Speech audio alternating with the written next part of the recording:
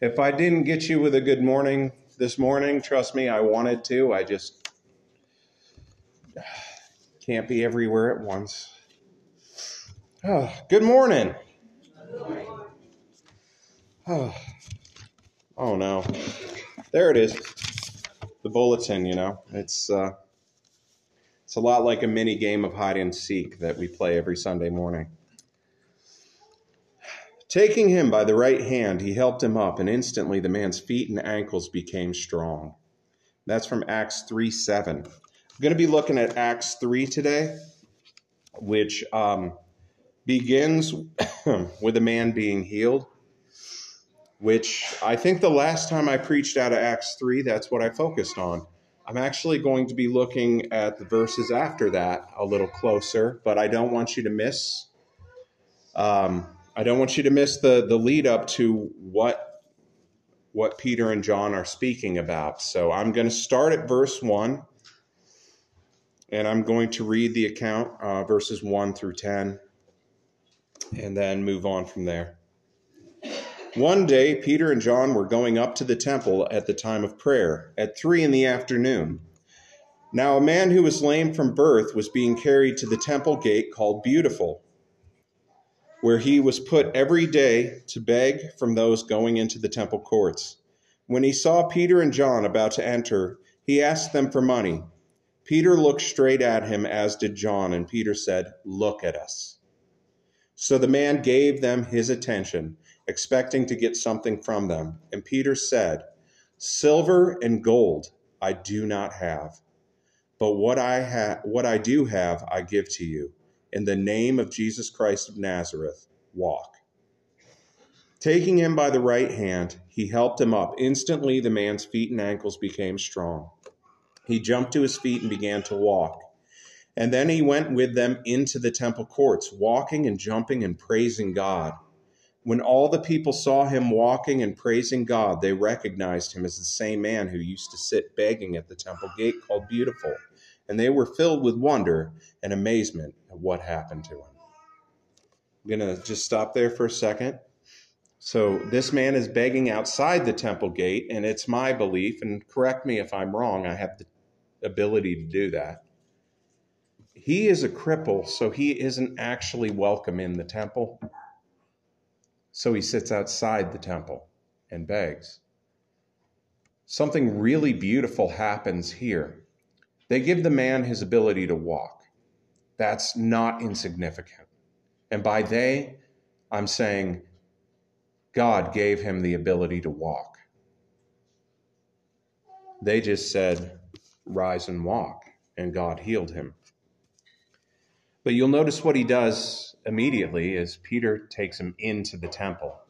He was born lame. He didn't get to go into the temple. The biggest mercy that is being shown here isn't that he can now walk. It's that he can now be a part of the worship of God corporately. He can come in. He is welcomed in. It's not insignificant that he can walk. In fact, that's miraculous. But in being able to walk, he is now allowed to walk into the temple.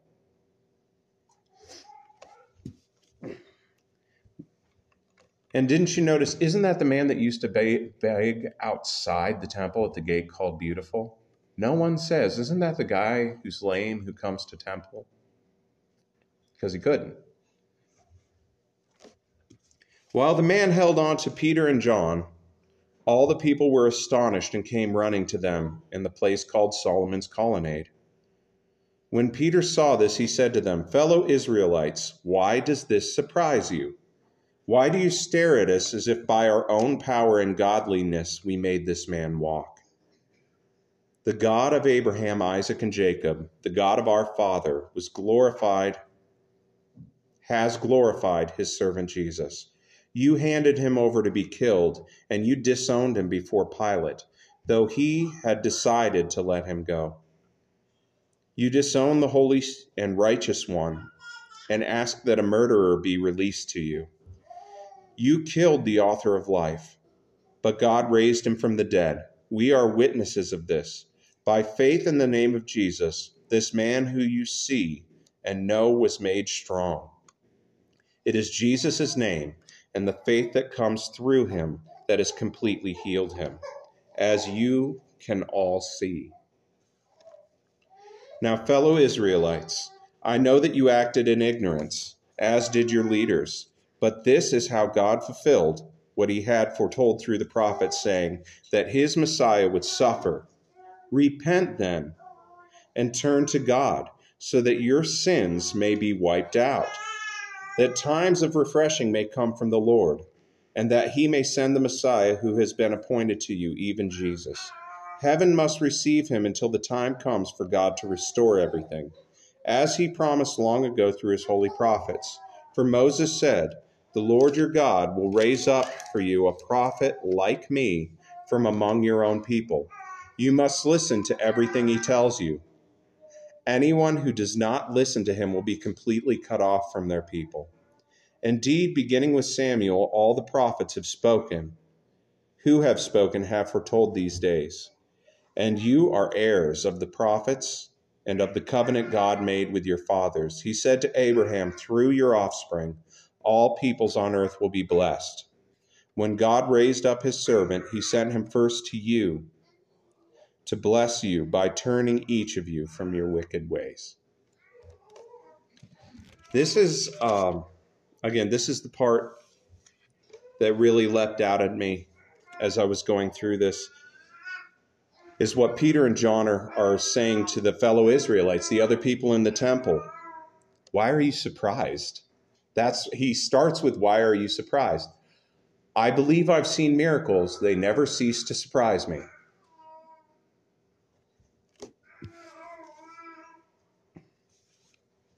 I also love that immediately we have a tendency to elevate the disciples as being otherworldly. They just so happen to be Christians.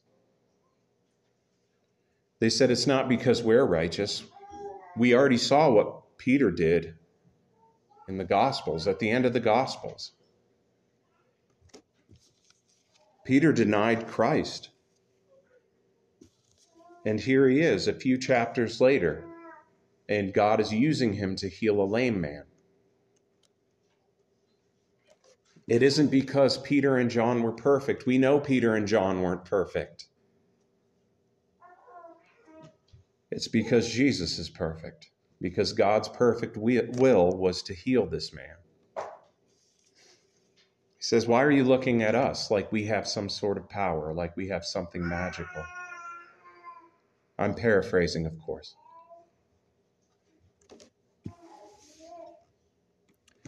How many of us have seen a ministry that focuses on healing? Anyone seen those buses or whatever on the freeway, the healing ministries? It has so-and-so's name really big on the side as though they carry with them God's power of healing. I believe God heals people. I do believe God heals people. But I think it's really important for us to understand that God doesn't heal people through a person. A specific Christian doesn't have the ability to heal. It is God who heals people. The same God that we worship, the same God that is in our presence, has the ability to heal. Doesn't show up with a special guest speaker. I don't believe there's a formulaic way that people receive healing. I believe it's just the mercy of God being manifested.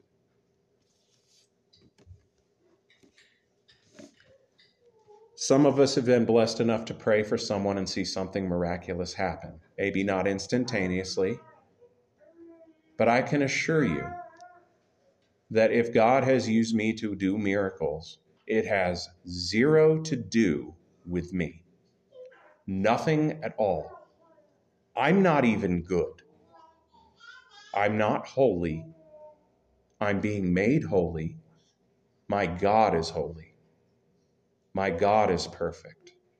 I am flawed.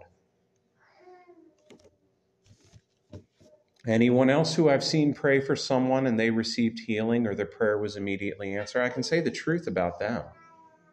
I like to use myself as an example, and hopefully I don't sound like a narcissist while I'm doing it. I like I statements. I own my I statements. I can say that we, or I can say that you. But if I say me, well, I just owned that statement, didn't I? That way, if you get angry or disagree, you can come disagree with me. There's a face to it. I like I statements. They're not confrontational.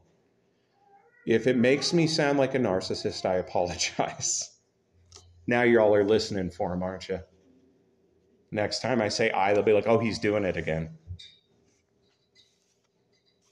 Not to mention, we all have Bibles, correct? If you don't have a Bible, I'll give you one before you leave. But we all have Bibles. We all read our Bibles.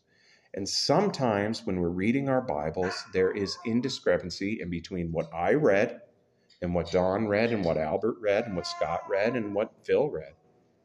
We're reading the same Bible. Every once in a while, we have an indiscrepancy. I like when I have already stated, when I read this, what I see. That way I didn't just close down the conversation so that Don can say, well, when I read my Bible, I see this. And Albert can do the same, and Scott can do the same, and Phil can do the same. And Austin can do the same. He can say, when I read my Bible, this is what I see. Is one of us going to be right? Maybe. Is one of us going to be wrong? Maybe.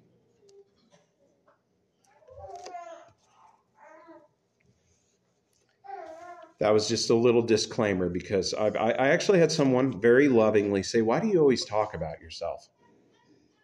I'm the only one I really know. It's what I got. There's certain things that we have all talked about, and I can say, we decided this, or church council decided this, or Bill and I were talking and we thought this. I can say that. It's very difficult for me, unless it's explicitly written in Scripture, to say, God says this. I can say, Jesus said this in this chapter. And I can ask a very biblical question of, how do you read it? I'm not sure if you've ever picked up that question in the Bible, but I'd like to point it out for you. Sometime when you're reading through the gospel, look for this question. How do you read it? It's in there. When I read this account, I'm blown away by the miracle, as everyone is. I also love the detail that his feet and his legs and ankles were made strong. Anybody ever spent a long time in bed? When you first stand up, that atrophy, I think that's what it's called. Oh, you're so weak. I had my appendix removed probably more than 6 months ago. I still don't feel as awake and alive as I did before that. I've had COVID twice. That takes a toll. The second time was nothing, though. It felt like allergies. The first time, oh, my goodness. My goodness. That was special. But I love the detail that they give in Scripture, that his feet and his ankle were made strong. He didn't have that atrophy. He starts running and leaping and praising God. I'm not sure that I could run and leap and praise God right now. I've never been crippled. I am out of shape. Although round is a shape, so maybe I'm not. I like to tell my 6th graders that I'm built like a pear with a flat back. You'll never unsee it.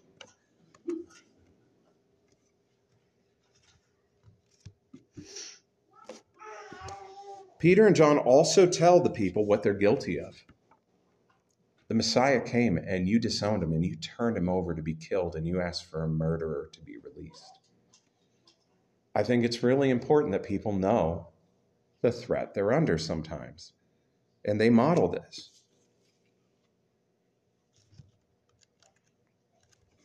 He also then immediately in verse 17 says, fellow Israelites, I know that you acted in ignorance, as did your leaders. You didn't know any better. You were doing what you thought the right thing was at the time.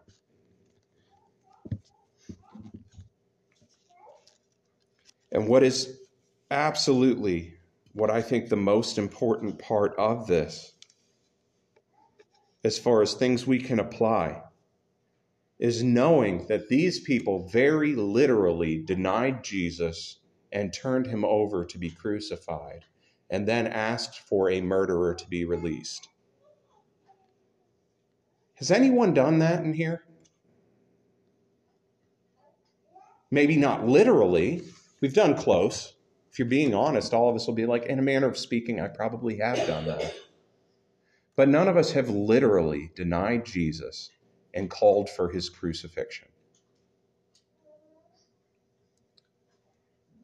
I love this saying, and it's extra biblical, but where there's life, there's hope.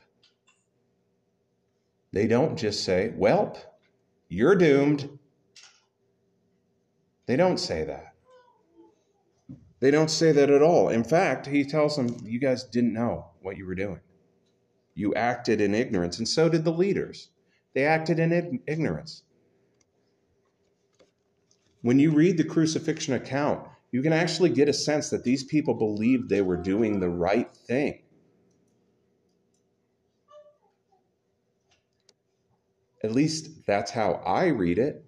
When I read the crucifixion account, other than the Roman soldiers, they were just being cruel. But a lot of the people in the crowd, I truly think were trying to honor God and the established religion that God set up in the Old Testament.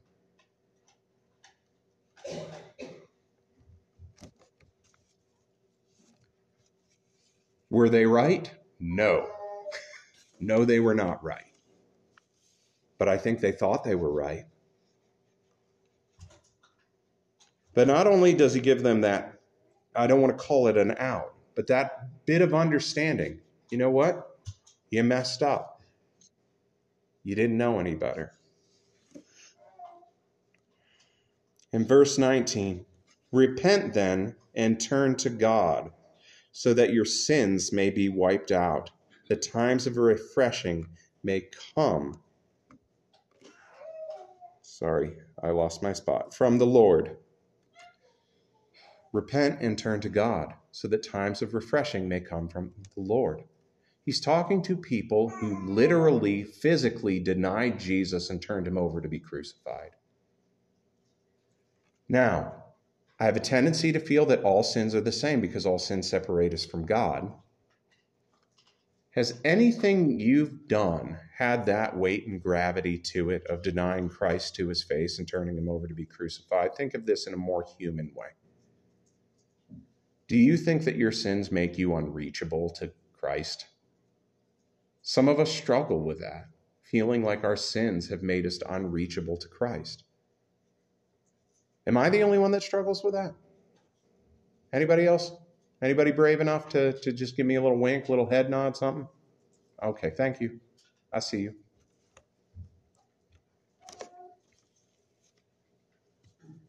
What have I done that would make me unreachable to Christ?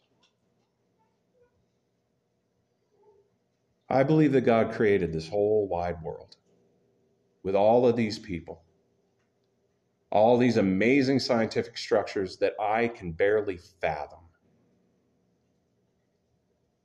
I teach science to sixth graders. The sixth grade level of science baffles me sometimes because it all makes sense. It's incredible. All of this is put together, and I believe all of this was put together by God. I believe in the miracles I read in Scripture. I believe that God came to earth through a virgin birth in a filthy little stable somewhere in Bethlehem. I can believe all of that. What I struggle with is the love of God, God forgiving my sins. And that is silly. I believe Jesus can walk on water. Why do I struggle to feel that Jesus can forgive me? I do believe Jesus can forgive me, and I do believe Jesus has forgiven me. This isn't a proclamation of lack of faith. I'm just being honest here. And I know more than one person sitting here has struggled for years or used to struggle probably for years with the idea of being forgiven. Do you think that Christ died for nothing?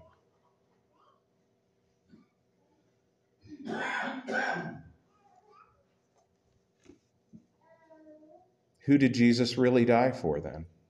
If not for me, if not for you, who did Christ die for? Do you believe Christ died for nothing? I assure you that Jesus died for you, that you will never look into the eyes of another human being that Jesus was not willing to die for, regardless of how much their sins may bother you, may offend you, may turn your stomach. You will never look into the eyes of someone that Jesus was not willing to die for.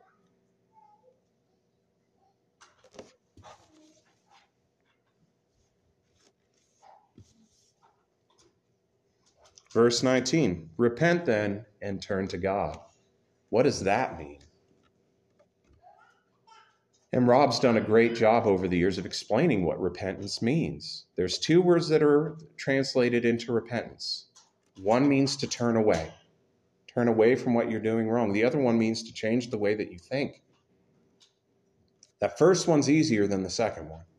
You can stop doing something and still want to do it. Changing the way you think. That is a very difficult thing to do, especially if you're dealing with humanity, when you're dealing with your own humanity. For some of us, and I would say for most of us, it's easier to forgive other people than forgive ourselves. And I think I've got it figured out finally why that is. It's easy for me to forgive someone who's wronged me. Well, not easy, but easier to forgive someone that's wronged me because I don't know their motivation. I don't know if there was a misunderstanding. I don't know. They have that area of gray where I can give them some grace because I don't know their inner workings. It could have totally been a misunderstanding. Very easy to forgive another human being. It's harder to forgive myself because I am privy to my own depravity. I know the thought process. I know what led up to each and every individual sin that I have felt convicted about. I know how I got there. I know every willful disobedience that went into it. And I think inherently then it becomes more difficult to forgive ourselves. But I would highly encourage you, forgive yourself. If you are repentant, forgive yourself. Do you not trust that Christ can forgive you? You have to learn to forgive yourself. And forgiveness, I believe, is a journey, much like I believe when people say, I love when people give accounts of asking Jesus into their heart. Please don't ever stop doing that. I love when people give accounts of their baptism. Don't stop doing that. Give those accounts. But what happened next? Sanctification is a journey. This walk with Jesus is a journey. It's not an event. Forgiveness sometimes is also a journey. It's not an event. Things that I've forgiven years ago, every once in a while, I'll just be smacked in the face with a little bitterness. It came back. Does that mean forgiveness didn't work? No, it just means that I still have to forgive. Sometimes some forgiveness in my life has been almost a daily thing until I finally can, quote, get over it. I need to be able to forgive.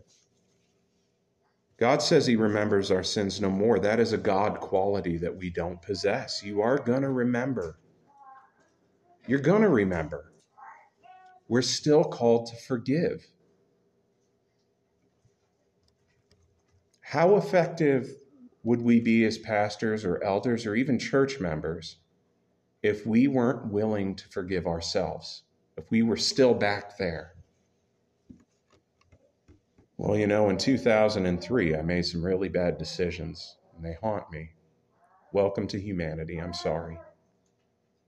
I'm sorry you were a part of it. I'm sorry that happened to you. I'm sorry you made that decision, whatever it is. But it's back there.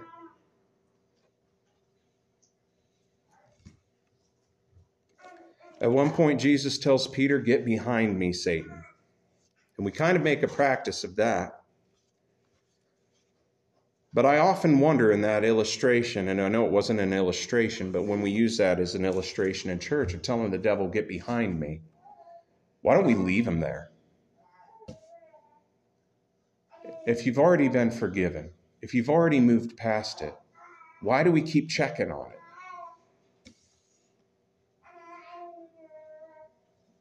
I don't have an answer for that. It's a real question, though. Why do we keep checking on our previous sins?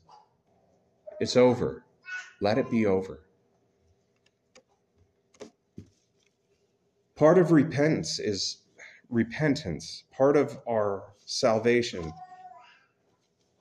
is embracing God, embracing Jesus, embracing Christ and what he wants for us, to follow as wholeheartedly as we can, to be led by the Holy Spirit. Not necessarily by our emotions, but by the Holy Spirit. Teacher moment. Show of hands, how many of you have the indwelling of the Holy Spirit? Really? Okay, that's better. Goodness, people got bashful for a second. If you have the indwelling of the Holy Spirit, if you believe you have the indwelling of the Holy Spirit, we should probably make a practice of listening to the Holy Spirit in our lives. Growing up as a Christian, you have a tendency to make a long list of things that you aren't allowed to do and try to get to as close as you possibly can to doing those things without actually doing them. I'm not unique in that. I could say that as an I statement, but I am not unique in that. We find out what we're not allowed to do, and then we get right up to that line and we lean against it. That's human nature.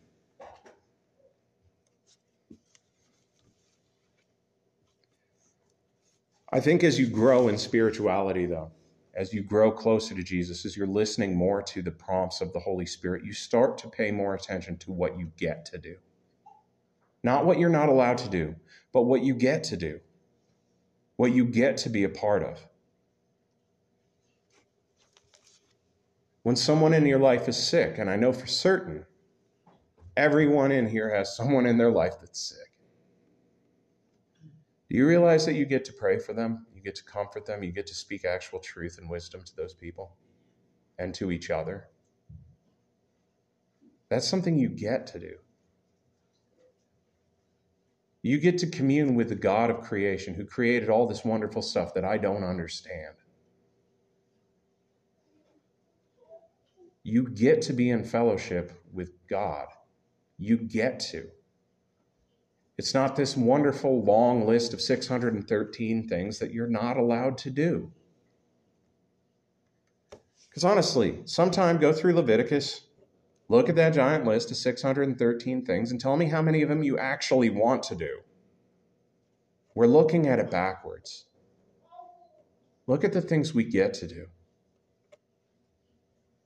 We get to live differently. We get to walk in newness.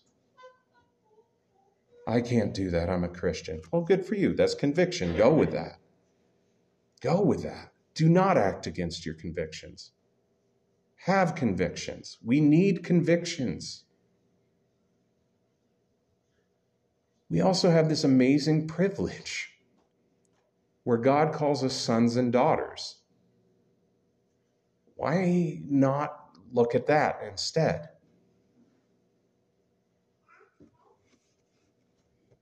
I get to pray for the people that are upsetting me. I get to forgive people. I get to trust God in all these situations that I'm not in control of. And as you get older, you realize you're really not in control of any of them. Honestly, the only thing that is within your realm of control is how you're going to respond. That is it. Things are just going to keep happening, and you're going to keep responding. And you're going to make these beautiful plans, and they're going to fall apart. And you're going to make a plan for a beautiful vacation, and then you're going to have appendicitis. And then you're going to make a plan for this or that. And then grandma's going to get sick. You're going to make beautiful plans, and it doesn't mean a thing. Plans are great. Make plans. Keep planning. Keep building. Christian church has bought into this weird idea. And it's not a weird idea. It's a beautiful idea. How many of you believe that Jesus is coming back and he's going to take us home? That's it? Or you guys just don't want to participate? Okay. We believe and profess that Christ is coming back to take us home.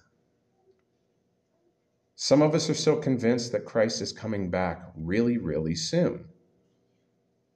Fantastic. That would be amazing. We should never lose sight of the fact that we were put here to steward this place, to take care of this place. Why aren't we building? And I don't mean buildings. Why aren't we building? We don't want to just cloister and wait to be rescued. We are salt and light. Let's build things. Let's go out there. Have your big families. Start something new. Plan as though Jesus isn't coming back in your lifetime.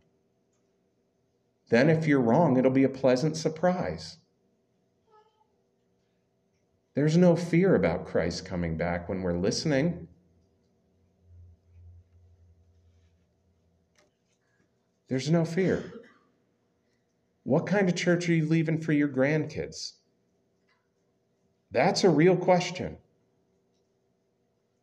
What kind of church are you leaving for their grandkids? You see, at the beginning of Acts, they're still looking at the sky, waiting for Jesus to come right back. This is not a new phenomenon. 2,000 years, Christians have been looking at the sky, waiting for Jesus to come back. Is he coming back? Yes. I believe he is coming back. He's coming back exactly as it says in Scriptures. What are we doing until then? That's a real question. What are we doing until then? Are we biding our time? Inviting people every once in a while to come to church? Are we building the kingdom of God on earth? Because it could be a while. That should not be a depressing thought either, but it could be a while. Christ has tarried for 2,000 years. What if it was another 2,000 years and we're missing opportunities to build?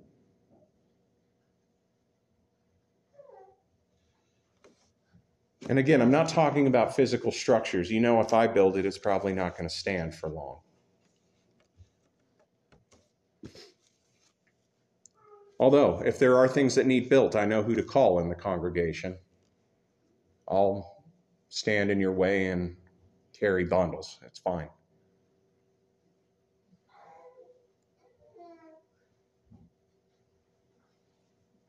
Let's follow Christ. Let's turn from our evil desires. Let's turn away from all this unforgiveness, all this stuff that's holding us back. It has no relevance in our lives. It has no relevance in our lives. And we look at the society around us and we're like, it is destroyed. No, it isn't. It isn't.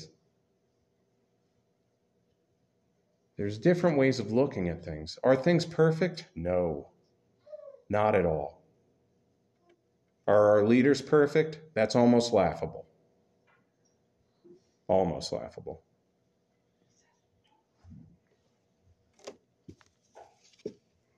Let's not give up.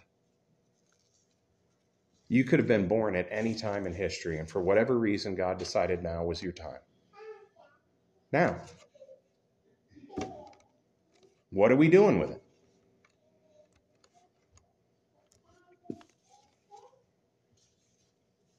It's the same God. The same God that we follow, that Peter and John followed when they told a man to get up and walk. What are we doing with that same God that can miraculously heal and raise people from the dead?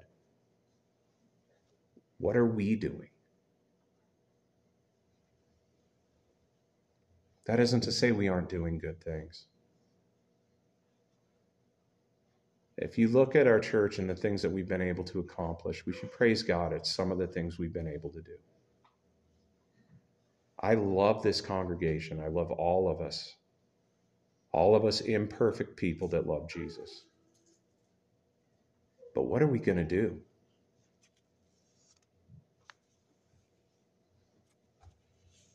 And hopefully you found hope in that, not just, sadness.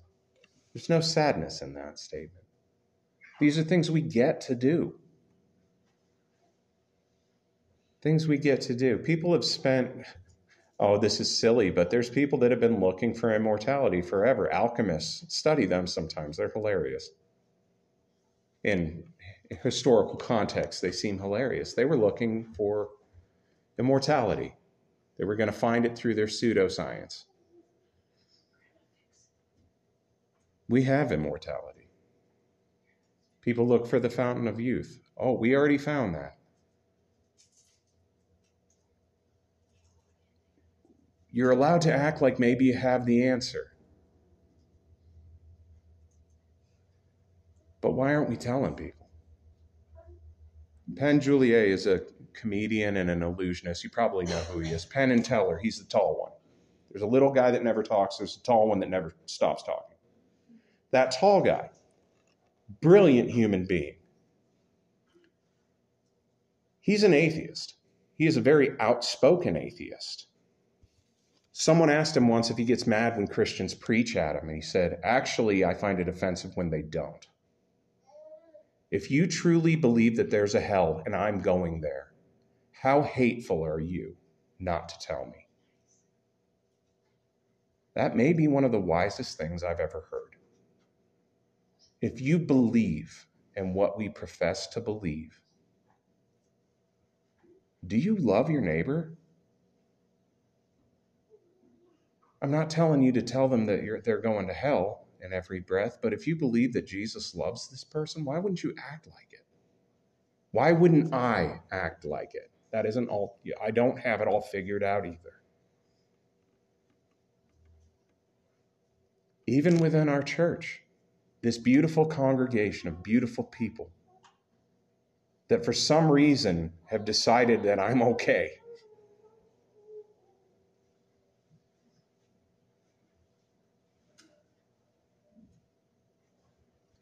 If Christ has forgiven me much, and I've got a problem with Dawn over here, and I'm not willing to talk to Dawn about it, it is my problem. Or if I got a problem with Austin, or Austin has a problem with me, which would probably be more realistic. I talk about him constantly. And he isn't willing to forgive me, or I'm not willing to forgive him. Well, then the problem is me. If you have a problem with two people, then you have a problem. Is there anything you can do about it? Not always. But this Christ that loved so much, and gave so much, and forgave so much, let's live like we know him. If you can do so without pain, please stand with me.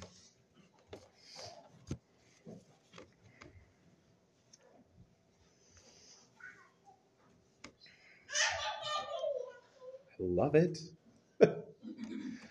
Oh, Father God, I thank you for each of these people. Father God, I thank you for Valley View Mennonite Church. Lord, I thank you for all the ways that you've blessed us. I pray that you continue to bless us. I pray that you continue to draw us together. Father, I thank you for the little children and their busy little hands and mouths and all of it. Father God, I thank you that you've blessed us with children. Lord, I pray a special blessing on Vacation Bible School this week coming up, Lord. I pray that we would be a lighthouse on this hill. People would be drawn to it, and that we can adequately minister to these children. Father, I thank you and I praise you in Jesus' name. Amen. You may be seated. That's going to bring us to our time of announcements, prayer, and sharing, which is led by volunteer! ! Would anyone care to play the role of volunteer this week? Well, I'll let you think about it for a moment. Oh, Albert's going to do it? Oh, well, I saw you shift. You either shifted at an inopportune time or you're volunteering. So Albert just was voluntold. He's going to do it. Thank you, Albert. I do want to point out some things. This Tuesday night, we always have a Bible study on Tuesday night. I'd highly encourage you to come to it, but this Tuesday night's a little different. Jama Eastman, our missionary in the Dominican Republic, is actually going to be here at the same time Bible study usually is. She'll be in here sharing about the Dominican and the stuff that we're supporting as a church. If you can possibly make it on Tuesday night at 7:30, please come and just listen to what Jama has to say about the way that they're touching these people in the Dominican Republic. It's very significant. It's completely worth hearing. And for those of you who do attend Bible study, I'm sorry I forgot to announce that at Bible study.